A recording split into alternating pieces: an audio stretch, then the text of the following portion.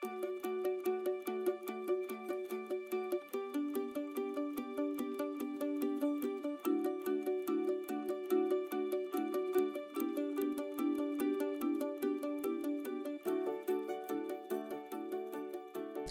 to Lean Back. I'm Lisa. And I'm Laura. And today we're talking about contempt, which is an emotion that I feel pretty frequently and try to manage because I think it can be a really destructive feeling, like socially.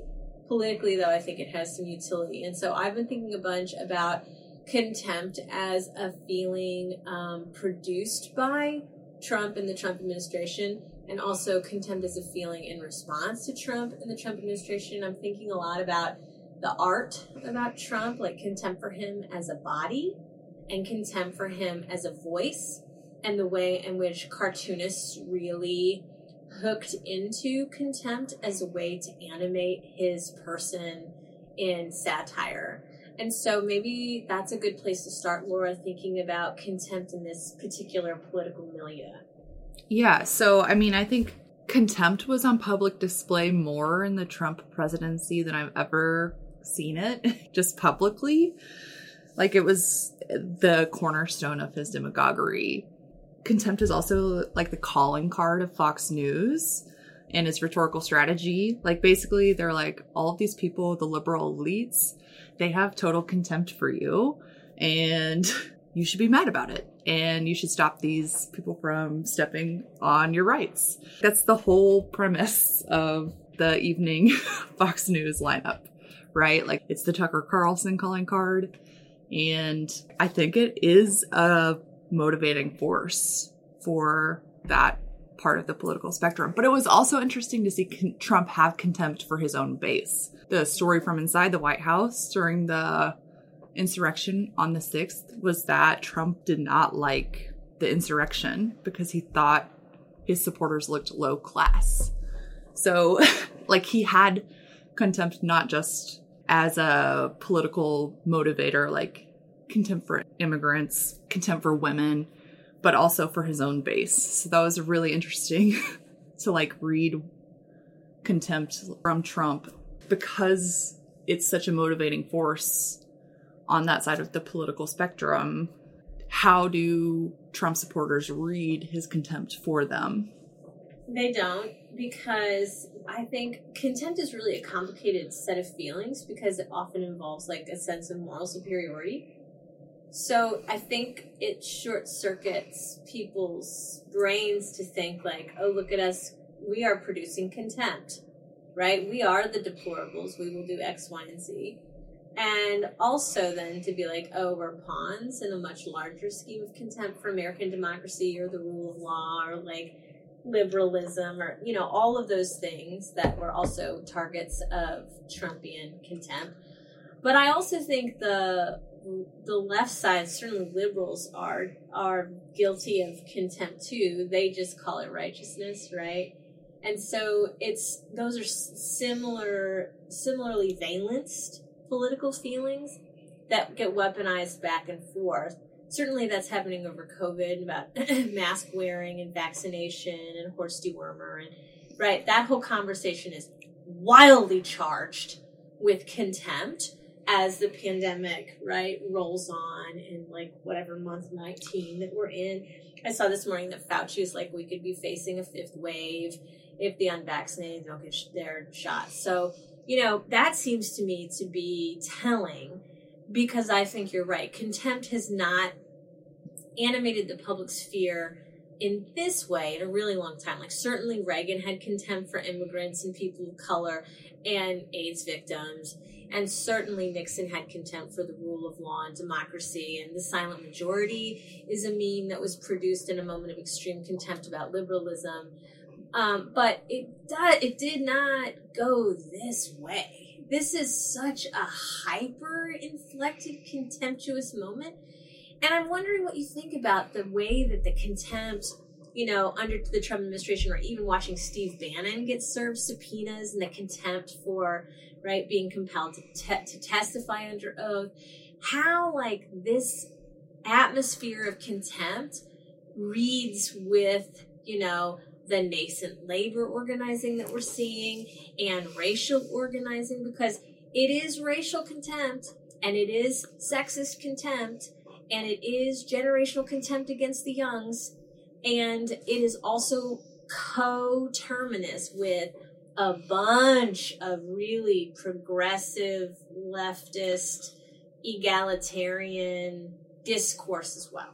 Yeah, I like that you mention that contempt has all of these sources, because I do think the fact that there's so much contempt right now has a lot to do with capitalism. Yeah, shocker. Contempt, I feel like, is an intoxicating feeling when you as a person don't feel like you're valued, or if you feel like you don't have much power or agency.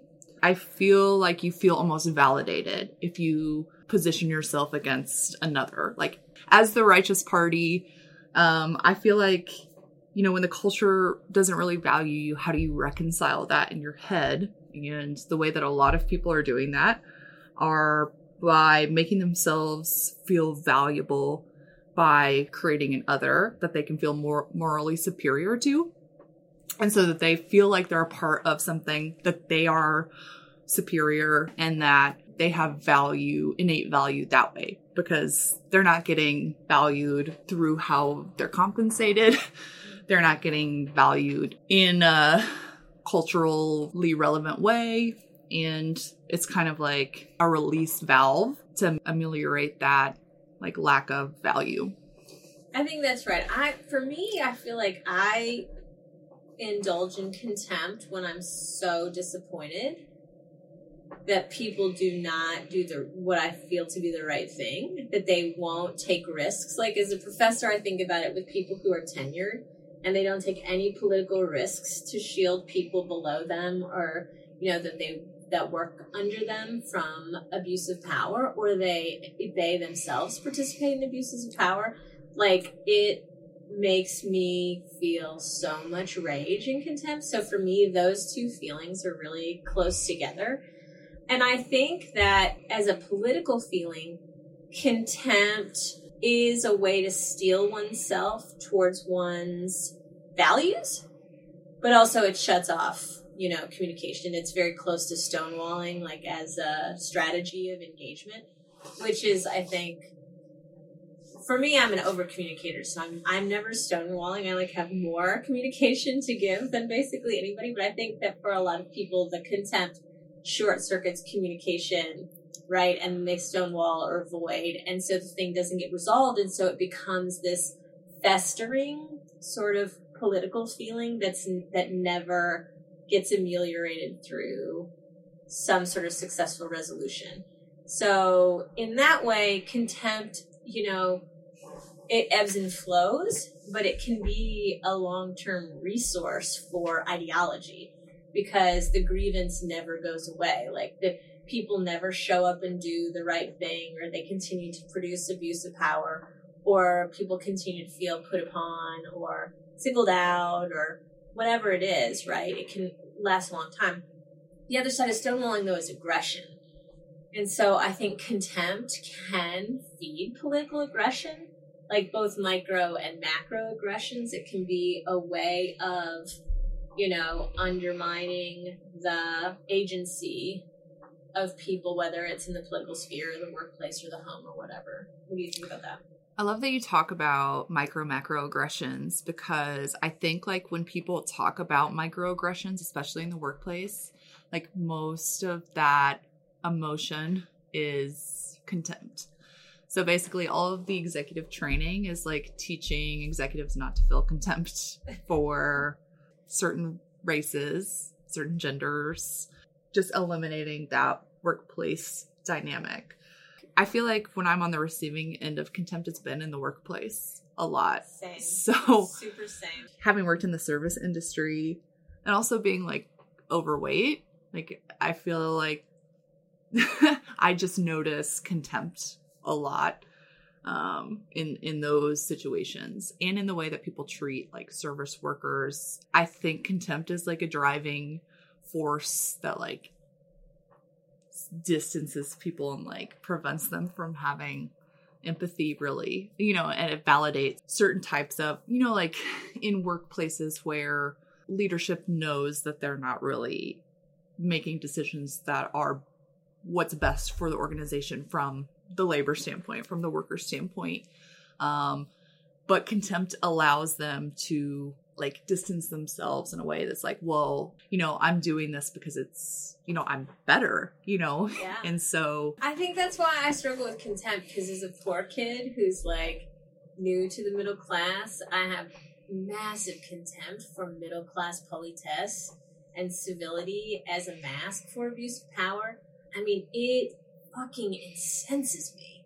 Like from 0 to a million, it is the shortest fuse that I have, is about the production of white middle class nonsense as the mask for brutality, or even just petty shit like jealousy or whatever. I mean, there is no faster way to get me to withhold labor of every kind than to produce that kind of aggression, right? Which I think is, we see it as a microaggression, but I think it's just naked aggression actually, and I think that one of the things that I've been thinking a lot in this political moment is how that contempt snowballs to be not just a feeling of contempt by, right, the quote-unquote deplorables or, the liberals who are virtue signaling their vaccines or whatever, but it's the way that the contempt is snowballing against democracy, against consensus building, against deliberation, against science, against public education, against shared culture. Like the contempt that I think that I find most problematic about Trump's legacy as a political sensibility is the contempt for sharing. It is a fundamental political narcissism that I think is doing just truckloads of damage. And I mean, obviously I have ambivalence about democracy as the ideal political forum, but, whatever, we're a young nation and we're full of immature political actors, so fine. But, like, democracy as a way of understanding collective struggle and solidarity is taking a fucking beating right now, Yeah, I think about the name Black Lives Matter as an organizing movement as like an acknowledgement of like the contempt for Black people. Centuries of contempt. Yeah. So that name to me has a lot of valence because it acknowledges that the bare minimum isn't acknowledged. Black Lives Matter is like basically calling into recognition that there's contempt that persists. I mean, All Lives Matter is a response of contempt to Black Lives Matter, to BLM.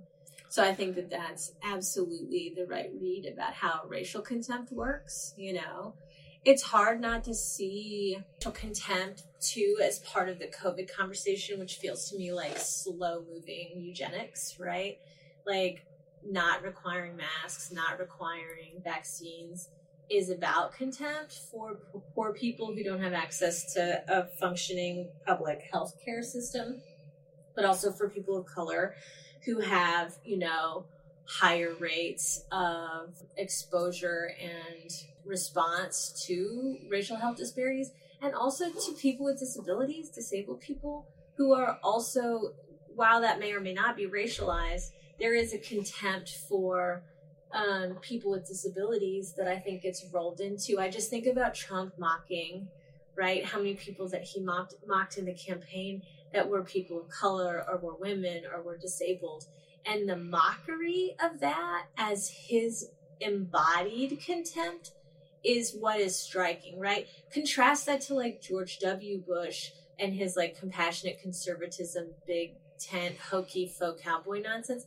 They are worlds apart in terms of their affective valence about, right, communities of color or, disabled people or women or whatever. And certainly people who exist at the intersection of multiple, right, identity markers. It's a very different thing.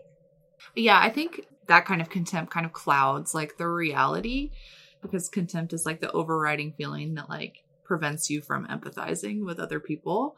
So like I think about a lot of those contempts are like contempts about people not being a part of productive society or civil society in some way that gets read in these diminishing, like there are entire groups of diverse people that get classed as other and then treated as inferior. I think about that in like the conversation around homelessness. Why don't they get a job? There's a $500 hiring bonus at McDonald's. Any of these people could get a job, but there are like myriad lifestyles that lead to homelessness. There's PTSD. There's literal disability. There are so many things that get coded as one giant, as failure. And as a way for people to feel superior without really understanding like what is causing that issue at all, and like not being able to empathize with each individual that they see. There are any person that you see trying to create a livelihood, there could be so many reasons, and you just like don't consider it at all.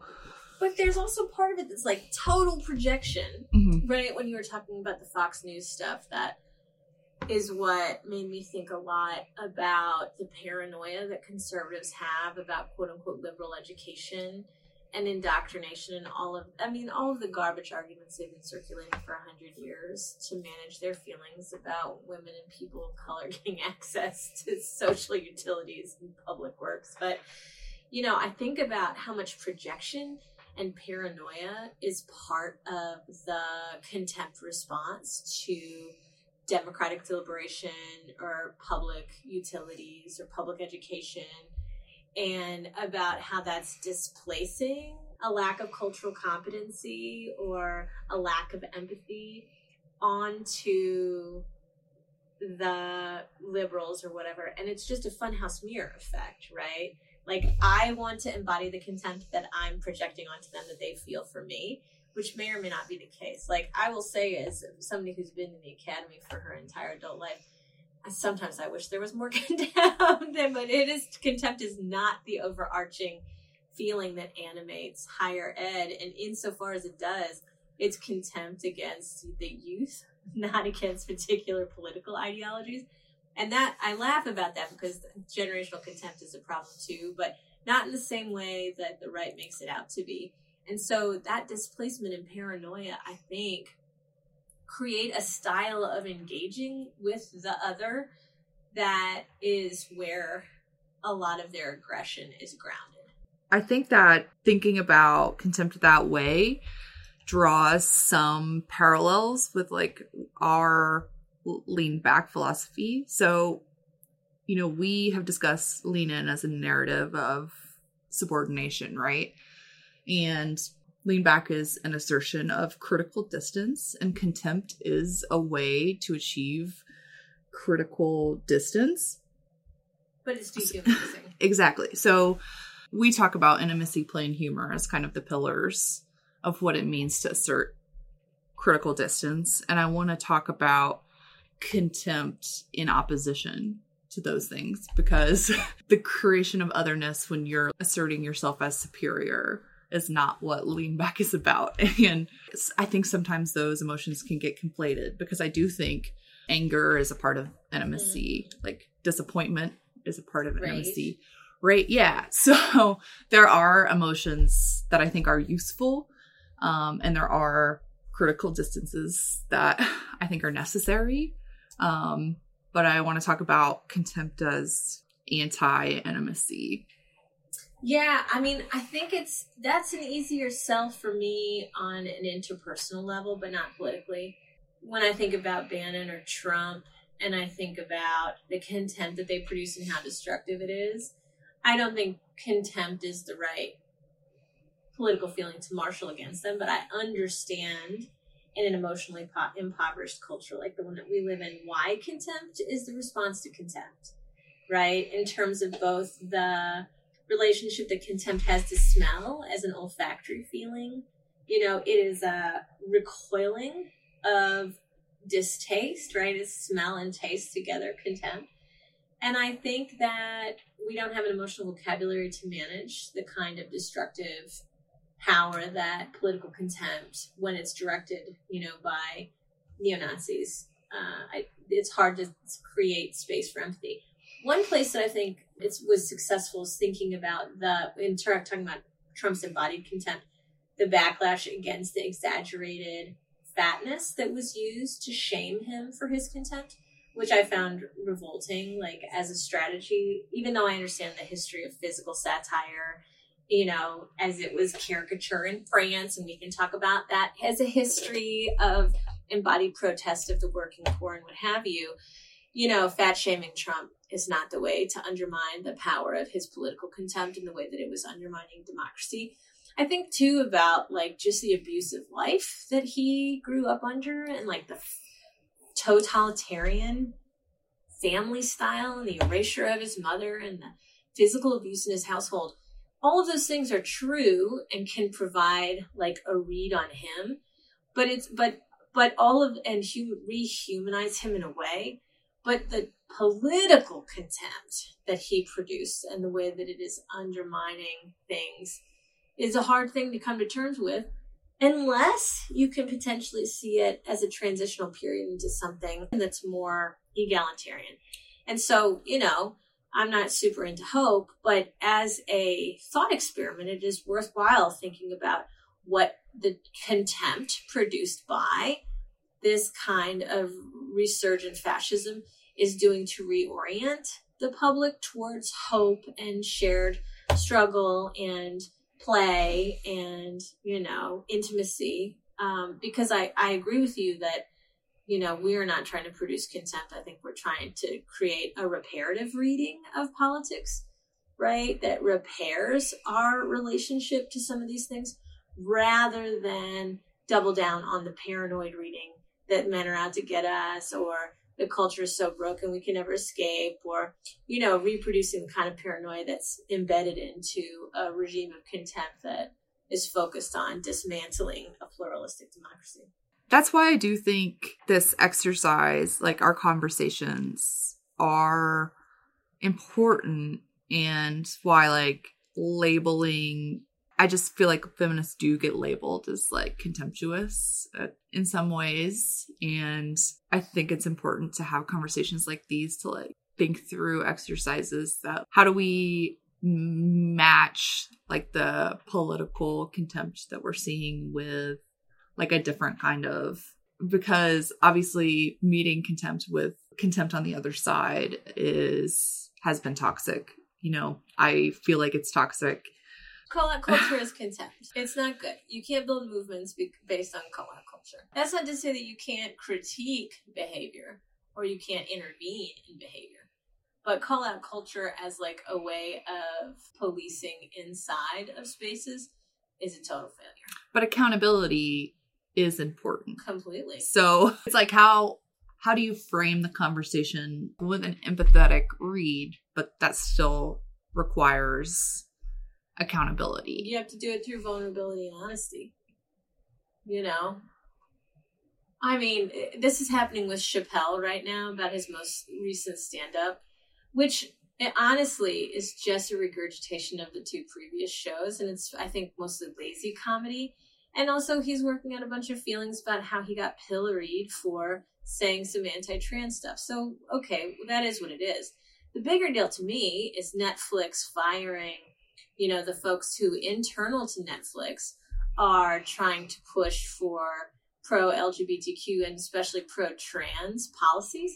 And the fact that Netflix doubled down and fired their worker who was leaking internals about the backlash to Chappelle's, trans stuff is more about Netflix than it is about Chappelle, right?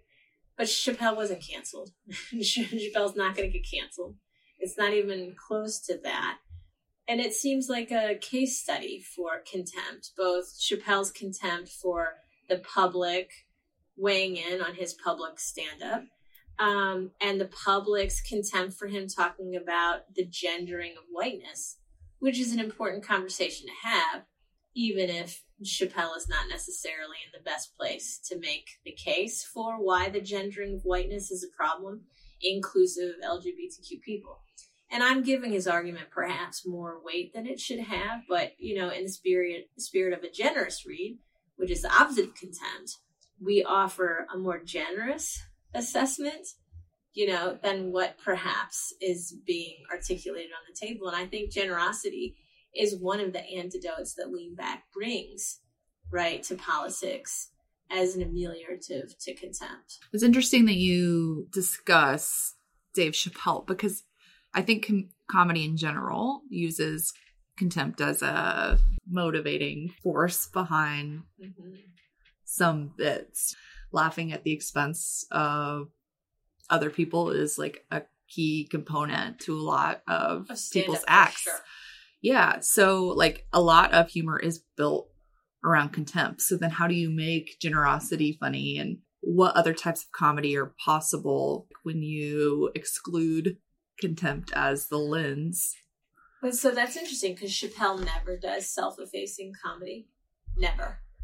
And I don't know that I blame him as a black dude for not participating in that particular genre, which I think is vulnerable and interesting. Like Sarah Silverman does. Women do self-effacing comedy because if they don't, they get called shrewy feminists, right? So they don't do the same kind of contempt unless it's adjacent to their own life, right? They have contempt for the self. Chappelle never does that. And I think cis hetero male comics do not generally do self-effacing. The ones who do, I think, get revered, right, in cult circles for producing that kind of alt masculinity. But it's not common. But I think self-effacing stuff, you know, is a reparative to contempt as the motivator for the punchline. So I think about it like as Howard Stern versus like Mark Maron, you know? Completely 100%. So, and both of them get intimacy, but in different ways. Like the Stern way is like an exclusionary, like laughing with the boys, you know? Hypersexualized. Right. Which like is a form of comedy that has been popular, and I mean, that is like the dominant form of comedy. So to have like a Mark Maron who is self-effacing and who has like built this alternative podcast with like conversations that go in a different direction than. Okay, but also Ted Lasso is anti-contempt. Anthony Bourdain, anti-contempt. So there is a way in which contempt is hypermasculine and also gets displaced onto the feminine. Right? And that's Chappelle's thing. That's why people they don't like the weaponizing of Chappelle's contempt insofar as it figures trans people and trans women in particular. So, you know, I do think that it's worth thinking about how contempt marshals fascism and exclusion and racism and sexism and homophobia and anti-trans sentiment, because I do think that, you know, that fascists successfully employ contempt as the affective drive of their ideological politics. And I think that the fact that people are responding to Chappelle is also probably racist, right?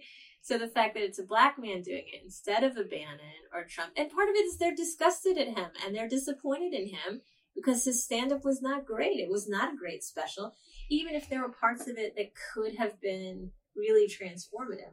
So I'm not mad that they're disappointed in him or any of that stuff, but it is impossible to read that situation without thinking through his race, for sure, as something that is catalyzing just this stew of contempt that is producing white fascism in the moment. You know, it's just more complicated than he's saying anti-trans stuff, I think. You know, whether that should be the argument that wins the day about how we remember this, what I thought was a really weak stand-up special or not, whatever. I'm not invested in the memory or like the history of the conversation. But I do think that Chappelle is clearly grappling, you know, with gender and gendered whiteness. And that's not incidental to the conversation, but the white people who are pillaring him maybe can't see that. And the lazy trans arguments undermine the potential utility of that political critique. And I just don't know that he's the one who should be making it. I don't think he's savvy enough to be making it well where it can be heard above the clamor. Yeah. I mean, it's a useful space for conversation, but it's, again, about how do we take an empathetic read and learn from this as a culture, and how does it make him a better stand-up, and how does it us better viewers of stand-up? How does it make us spend money on comedians who are more creative and progressive, and how do we consume Netflix in a way that offers accountability? Yes. I think that's at the end of the day, where is the accountability for new streaming services as a form of new media? And one that people are binging on, which is a relation to capital, like production and consumption, that is pretty new in the media ecology. That I think is a larger scale question, and we're not prepared to answer it yet because it's too new. But I do think that the way in which contempt is marshaled in the stand-up comedy of Mrs. Hetman is a non-negligible factor. It's a different thing than Gatsby. I would say that, Netflix offering Hannah Gatsby is the corrective to Dave Chappelle, and Hannah's response being, well, fuck you, was right on, right? Because the reparative reading is not like, here's a queer, and a lesbian queer at that. The reparative is like, how did the contempt get weaponized in a way that was perhaps not the best articulation? It's weird to like place the onus of responsibility on organizations like streaming services to control messaging, So like it's interesting to think about, Ted Lasso as being an anti-contempt narrative, but then it's on the same network as The Morning Show, which is totally. Like contempt is the driving force all of that contempt, show. So contempt is not a path out. Yeah. It's just a short-term release of steam. And insofar as it's harnessed in the function of an authoritarian worldview, it is fundamentally destructive. I mean, and its potential is destructive. That's why it feels self-indulgent to lean into it. So yeah, I think for us, as with lean back being our guiding force, contempt is not a feeling that we really want to lean into because its promise is destruction. I mean, it is just scorched earth. It's a scorched earth feeling. And it is the feeling of total permanent marginalization that has to destroy everything in its path. So I don't think contempt is a healthy political feeling, even as I understand why it becomes important politically or in comedy or in storytelling as a way of expressing somewhat ineffable feelings because the culture has such a paucity of emotional discourse.